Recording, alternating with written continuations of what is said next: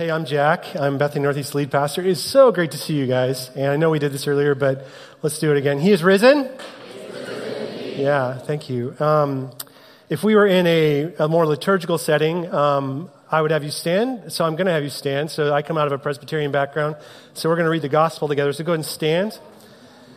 And this is the gospel reading from Mark chapter 16, starting in verse 1. When the Sabbath was over, Mary Magdalene, Mary the mother of James, and Salome brought spices so that they could go and anoint Jesus' dead body. Very early on the first day of the week, just after sunrise, they came to the tomb. And they were saying to one another, "Who's going to roll the stone away from the entrance for us?" When they looked up, they saw that the stone had been rolled away, and it was a very large stone. Going to the tomb, they saw a young man in a white robe seated on the right side, and they were startled. But he said to them, "Don't be alarmed. You're looking for Jesus of Nazareth, who was crucified. He has been raised. He is not here. Look, here's the place where they laid him. Go tell his disciples, especially Peter, that he's going ahead of you into Galilee. You'll see him there just as he told you." Overcome with terror and dread, they fled from the tomb, and they said nothing to anyone because they were afraid. This is God's word to us, the people of God. You can be seated. Well, about 1 year ago, the scholar and theologian N.T. Wright wrote an article in Time magazine where he asked this question. He said, "What is the point of celebrating Easter during a pandemic?" And he said this in the article: "For most, Easter this year will seem like a giant mismatch because what the world needs now is hope at ground level, hope with boots on, and most see Easter as an escapist fantasy holding out a mirage-like hope of heaven hereafter." Most see Easter as an escapist fantasy holding out a mirage-like hope of heaven hereafter. That was written in April of 2021, and not a lot has changed since, has it? As we deal now with not just new variants, but also a war in Ukraine that is terrifying and escalating on the daily, historically unparalleled refugee crisis as a consequence, political and economic turmoil. I mean, I just go on and on and on about the world we're living in and how it feels. So what's the point of celebrating Easter in a time like this? Like, why are you here today? And I'm not asking you to answer the question. Somebody might have brought you. It might just be part of your tradition. You might really have a deep conviction about this day. In the article, Wright actually goes on to offer a somewhat lighthearted illustration of this mismatch. He shared a recent episode of The Late Show with Stephen Colbert. At the time, Colbert was filming from home, so he's in his home studio, and his co-host that day was his wife, Evie. And he asked Evie in this very authentic and kind of startling moment, they're practicing Catholics, and they've been very open about that. He said, "Evie, what's your favorite part about Easter?" And she looked surprised, and she looked back at him and said, "You mean apart from Christ is risen and all that stuff?"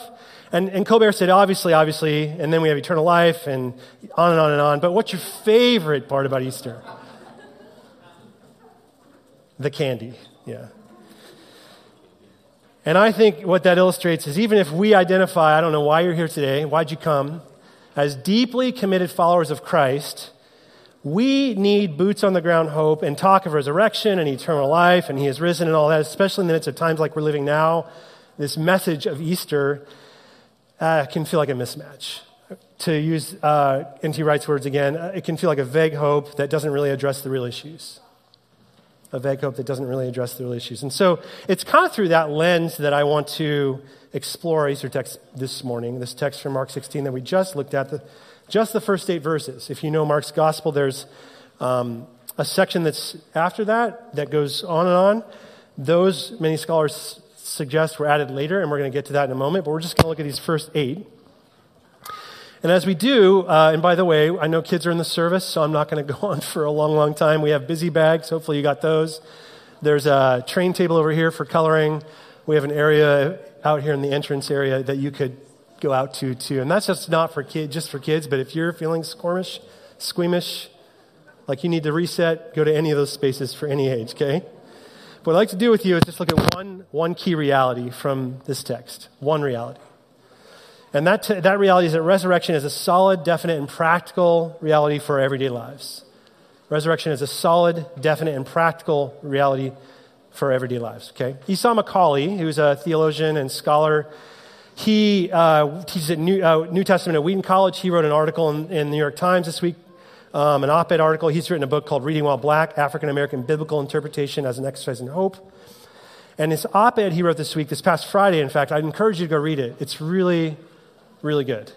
And he said this: it's common, even in Christian circles, to think of the afterlife as a disembodied bliss in a paradise filled with naked baby angels tickling the strings of harps as our souls bounce from cloud to cloud. But Christianity has never, ever taught a disembodied future in heaven. Our beliefs are far more radical. We believe that one day the entire created world will be transformed to become what God always intended it to be, free from pain, death, and sorrow. It'll be an earth that still contains some of the things of this life: food, art, music, lakes, mountains, beaches, culture. There'll be hip-hop, he says, spiritual, soul music, and grits, with cheese, salt, and pepper, no sugar. Indeed, Christians believe that our bodies will be resurrected from the dead to live in this transformed earth. Like the earth itself, these bodies will be transfigured or perfected, he said, but they will still be our bodies. They'll still be our bodies. And I just love that because of how it speaks to this reality of resurrection being solid, definite, and practical. It's solid, definite, and practical. It's not something we just talk about once a year or rehearse once a year in a story from the end of the Gospels. It's something that lives every day in our lives. To be sure, we usually orient around the spiritual reality of resurrection, don't we? Our religious artwork is filled with a sort of disembodied Jesus. These images of Jesus hovering over people, glowing like an otherworldly being, just victorious over the powers of death and darkness. I mean, granted, a lot of these images here are from a certain period in time and a certain cultural expression, so I'll give you that. But hopefully the point's taken nonetheless, in the sense that Mark doesn't have any of that in his account. No Jesus hovering over the people, disembodied from earth. Indeed, what we see and what we're shown in this text from Mark's, in the very first verse, we learn that Mary Magdalene, Mary the mother of James, who's Jesus' brother, that's his mother, and Salome are on their way to the tomb so they can anoint Jesus' dead body. I'll say it again. They're there to anoint a dead body. And I think that's a subtle but significant detail that we need to lift out in this text. Jesus died. This is not a story of death in the abstract or theoretical. I know death is not fun to talk about, especially with all ages in the room. This is a story of a man who lived some 2,000 years ago, walked the earth 2,000 years ago, just as you and I walked the earth this morning. He drank and ate certain foods. He spoke to certain people in a certain language, or languages, so I've heard. He had relationships. He had real flesh and blood family with all the warts and wounds. Y'all are with your family today. It ain't perfect, right? Can I get an amen? He felt joy, sorrow, hope, and pain, and he died. Jesus really died. And that's important to recognize on Easter, this great day of celebration and great day of life, the pinnacle of life, because the reality is Easter is a consequence of death. Easter, resurrection, does not happen without the death of Jesus. The women have come to the tomb to anoint Jesus' dead body. They haven't come expecting a resurrection. That's not on their radar. This scene is just filled with mourning and grief and loss, not hope. And that's important as well, because as we skip down now to verse 6 of chapter 16 of Mark, the women have this really startling encounter with an angel. And the angel says, "You're looking for Jesus of Nazareth, the dead body of Jesus. He's not here. He's been raised." I love that. I love that for the brevity and simplicity of it. Look, he isn't here. The Episcopal priest and theologian Fleming Rutledge talks about this reality of Jesus' bodily resurrection and its implications for our lives. She wrote this, that all the Gospels of the accounts of the resurrection convey a similar sense of something completely unlooked for that happened, something that's without precedent, something that stuns and astonishes with its inexplicable power. And that's something, as it's revealed in its various stages, is the resurrection of Jesus to a bodily existence. She goes on to say that the risen Lord was not a disembodied spirit. He was a real body with whom the disciples had a continuing face-to-face relationship. They ate with him. They talked with him. They walked with him. They might have even fought with him a little bit about what they're going to do next. And such intimate human encounters with all that convey of forgiveness, repentance, restitution, reconciliation, all the things that had to happen, cannot take place without bodily existence. And I think if anybody's learned that, we have over the past couple of years, like as we've zoomed our way into sort of disembodied existence, I think one of the lessons of 2020 and 2021 is you cannot, and I hope there's no investors in Zoom here, but you cannot replicate the intimacy and the vulnerability necessary for relationships over Zoom. Can I get another amen? I mean, I fear the day when we replace intimacy and vulnerability with virtual reality, and maybe we're already there, and I'm late to the party. My kids know this. We're never, and I'm not knocking on wood, going to get an Oculus, but something has unsettled me in the prospect of this time we're in. Because what you see in Easter and the resurrection story is that we as people who are made in the image of an incarnate God, he lived and he died and he rose from the dead. We need face-to-face relationships, encounters with one another in order to experience the life for which God has made us. We need it. It's not just an add-on. Church and this kind of gathering is not just an add-on to an already full life. This is the core of what it means to follow Christ, to be in community, which is perhaps another way to say that to be a Christian and live out the resurrection consists not of trying to be as good as you can, try as hard as you can to be as good as you can so you can get to heaven someday. No show of hands here, but how many have been raised to think that way about your faith? Just be as good as you can. Follow the rules. Don't smoke, don't drink, don't dance. Don't listen to music with the explicit lyrics in it. Just go down the line, go to church, serve, give, and maybe someday I might get to heaven. That's not the point of Christianity. That's not what it means to follow Christ. The point of Christianity based on the resurrection text is that we learn to live in the new world created by Easter. There's a new world that's been created by Easter, and we're being invited to learn how to live in it. And I don't think it's going to be news to any of you that Jesus enters this new world created by Easter. His resurrected body bears the scars of his crucifixion. You all know that. Been around church. Jesus has a scarred body. But have you ever thought about why? Like what that's about? Jesus, what does the resurrection have to do with the scars? He can rise from the dead. He could take care of the scars, right? Like he's healed a bunch of people. Could you just take one for yourself right now? Like just clean it up, right? What's up with a scarred risen body? And many of us have scars, right? In our lives, inside, outside. What's up with the scars? Well, Andy Crouch, who writes about the intersection of Christianity and culture, he suggests that if a scar is a healed wound, a wound that the body has marvelously managed to rescue and restore, then in some way Christ's entire bodily form, having suffered the ultimate injury of death, but having been rescued and restored, is that of a scar. Christ's entire bodily form is that of a scar. What a remarkable insight, right? The entire bodily form of Christ is a scar. One walking, living, breathing scar. Especially as you think about your life, your visible and invisible scars, which as Crouch says can often be deep sources of shame and regret, right? You all have scars. It's a failure. It's a relationship that's broken right now. You don't see the way forward. It's a past or present struggle, probably both. It's a deep place of wounding. Maybe it's a trauma from your past, an abuse. People are scars. We are walking, living, breathing scars. And yet, and Crouch says this, perhaps our scars are the truest claims that we have on the full form of our resurrected bodies, if we'll just learn to embrace them.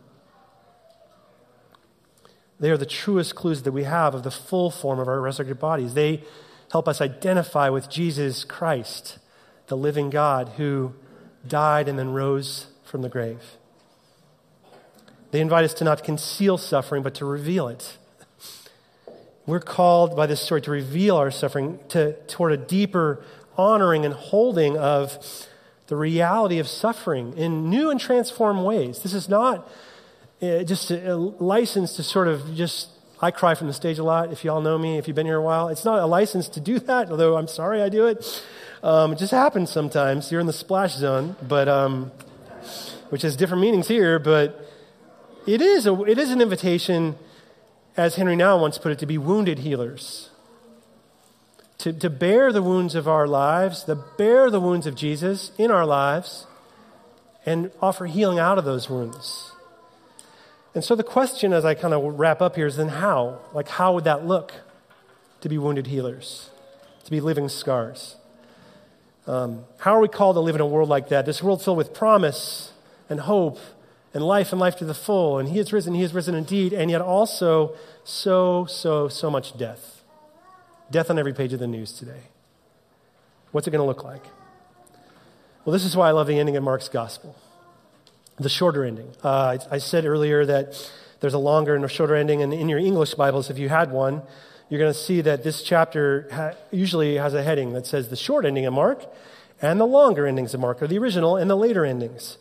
And what that's about is this debate over the history or the historicity of those endings, like who wrote them, when were they added, why were they added, what authority did that person who added them have? I mean, like you can see somebody, this is an actual page from the Gospel of Mark, and somebody like tried to erase out, and I think that Greek text might say below it, "Stop messing with the text, you wicked scribes." So, and that might be interesting to spend a few minutes on unpacking the debate, or maybe not, depending on who you are. What I will say is that what the scholars agree on is that the shorter ending of Mark is the original ending of Mark. Those first 8 verses I read, and they fled in terror and amazement at what they'd seen and heard. That's the original ending. Very abrupt ending, with the women leaving. They approach the tomb in verse 3. They ask, who's going to roll that stone away? It's a really big stone. They look up. They see it's been done in verse 4. They go into the tomb in verse 5. They encounter an angel, verse 6. They hear he's risen. And then the result is they abruptly flee the tomb because they were overcome with terror. The word there is trauma in Greek. That's where we get our word trauma. They were traumatized. Their lids are flipped. And what's that about, ending a story that way? You don't end stories that way. Not even Hollywood movie directors end stories that way. Like, that's not how you do it. You have a happy ending, right? You always do. So why would Mark want to end his story that way? Well, Harry O'Meara, who's a professor of New Testament and early Christian studies at Vancouver School of Theology just up north, he says that their question, while understandable, since we all know what it is to come to a graveside in grief and broken hope, it's not a bad question to ask who's going to roll the stone away and to bear myrrh to the body of Jesus, to grieve with a loved one who's died, to come alongside somebody who's suffering. It's not bad to do that. I'm not saying we ought not grieve when we're suffering. But what he says is it's not the right question in the moment.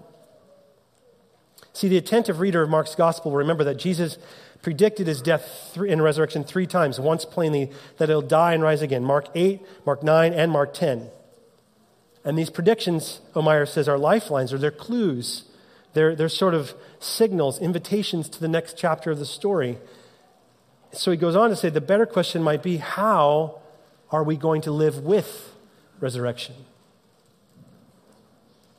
How are you going to live with resurrection? The resurrection's happened. It's a reality. The scarred body of Jesus is walking around the earth today. How are you going to live with it? How are you going to deal with that? Do you hear what he's saying there? That eventually, they share their story. It's obvious. The next verses were added. Verse 9 happens. Verse 12 happens. Verse 15 happens. This beautiful commissioning by Jesus where he says, go into all the world and preach the gospel to all creation. That is my favorite of all the great commissionings in all the Gospels, Matthew, Mark, Luke, Acts, John. I love that one, preaching creation. I just get this image of St. Francis preaching to Bambi, I don't know why, but I just like it, So I love the wilderness, and that one appeals to me. Rabbit trail, sorry. But it's interesting that it's Mark's abrupt short ending that invites us to participate here in the resurrection in a way that commissioning doesn't. Do you understand that? Like, it's great to be commissioned by God. Go and preach the good news to all make disciples, baptize. We're going to baptize. But it's great to hear all that and get, kind of our marching orders from God, right? You want it clear. You want to know exactly what you're going to do tomorrow at work. You don't want your boss to say, what do you feel like doing today? Well, maybe you do. Like, I don't know. You want to have a cup of coffee all day? That sounds good to me. You want to get in the hot tub? That's cool too. But we get to join them in writing this story.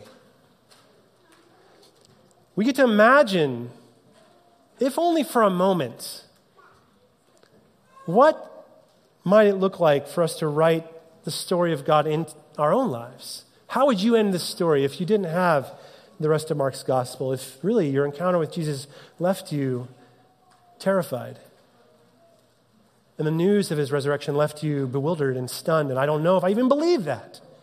I don't know what to do about that. I've never encountered resurrection in my entire life. I mean, have any of you? How would you write the story if you are being invited to learn to live with resurrection because it happened?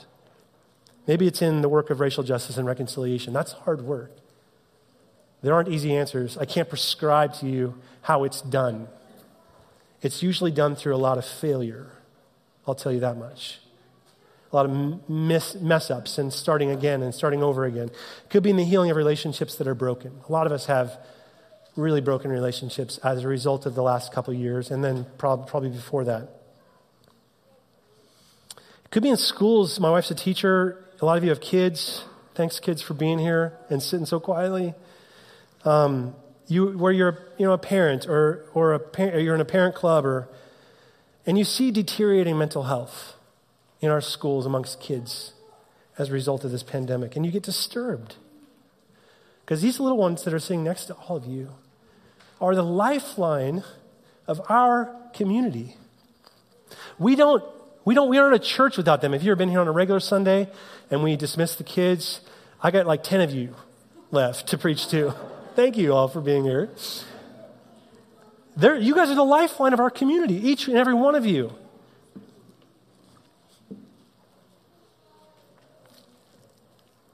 It could be in churches where you've experienced hurt or disappointment. I know some of you are back here. It's been a while. Or you have other churches you're part of and you feel disappointed with how the church responded or didn't during COVID. Church hurt's a thing. And yet you're still worshiping. And some of you are serving in the same churches. What's that about? Does the resurrection have anything to say about that? It could be in your neighborhood where you live, your family that you're going to have Easter brunch with that you didn't choose. This society that can feel maddening, a world that just feels vast and broken. I mean, how might we write the story of resurrection in our lives is the question on the table for us today.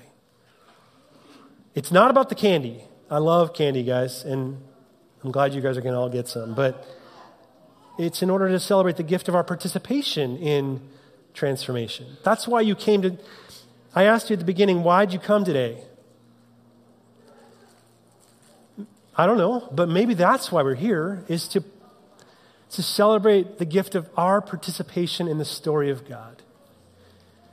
So as we conclude today, I'll invite our worship team back up. Over here next to the cross, you'll see there's a little table there. That's our communion table. There's a couple of journals on there, notebooks, and these have been part of our gatherings for like the past 8 years that we've been at church. And we use them off and on, more off than on lately. We used them on Good Friday, and not all of you got to be here, but it was one of our stations, and we were centering around, for Good Friday, Silas kind of mentioned this, around the marginal stories in the Good Friday narrative. So stories that you may not have considered before, like Simon of Cyrene and Pilate's wife. And this one over here was the two thieves between whom Jesus is hung. Well, now we flip the page to Easter. Good Friday is in the rear view, and we still hold it in balance with the two, but now it's Easter, and He's risen indeed. And so the pages are blank, or sort of blank. And it's symbolic. I wanted to make it symbolic of this text from Mark for us. We get to join these women now who go to the tomb, Mary, and Salome, to then write the story of resurrection in our lives. And so they're bearing a question as they leave: how will we participate in the story of God. How are we going to share this story? He didn't tell us how to do it. He told us a few things, but not all of it. What are we going to say? Are they going to believe us? Where are we going to go now? And what about you? What are you going to write? How are you going to write this story? Think for a moment where you might, how you might, and then this is an individual question and a collective question for us, how you might take the next step in your participation in Christ's resurrection, in joining the story of God through your life. You might not have clarity on that question. You didn't come to church thinking about it. You weren't sure what this is going to be about. So you're kind of, I need time. And that's okay. If we just know that God is for us and with us, that'd be enough. But how might you join God in that story of writing resurrection? How might you live with it? Let's just ponder that for a moment. Where are you being invited? Not by me, not by Bethany Community Church, but by the Spirit of the living God who lived, died, and rose from the grave. He's inviting you into his story. And so these guys are going to lead us in a final song.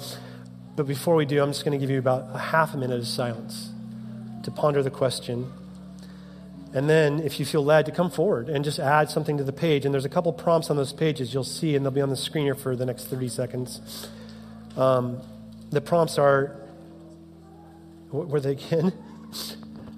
I desire to participate in resurrection through. How might you desire to participate in resurrection? Or I desire to join Christ in living with resurrection by. Those are slightly nuanced ways of asking the same question, which is how might we participate in the story that God's writing in our lives? Our stories matter, guys. Each and every one of your stories has value. I hope you know that. Both the peaks and the valleys. The high moments of baptism and the low moments of depression. Each and every one of your stories has value. If you've been walking with the Lord for 50 years, or you're just beginning now again for the 5th time, it has value. And we get to live out that value today as we walk with Christ who's risen from the dead. So let's take a few moments just to be quiet in God's presence, and then we'll respond together.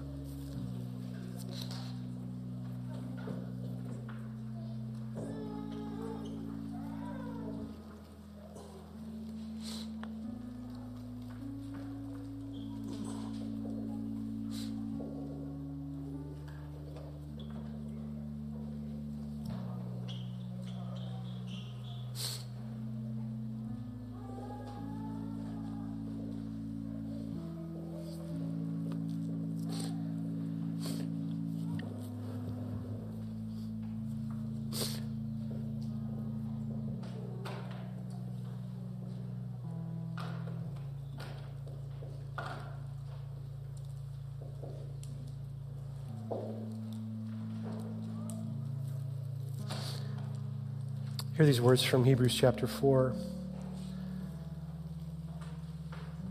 We do not have a priest, a high God, who's out of touch with our reality. He has been through weakness and testing. He's experienced it all but the sin.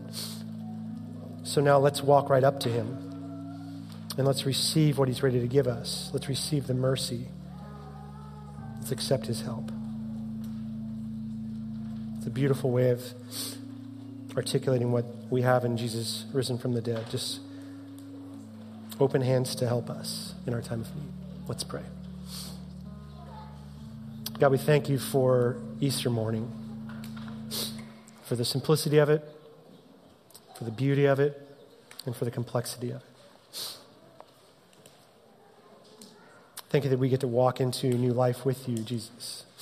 We get to follow you into that new life with our scars, with our wounds, with our hopes.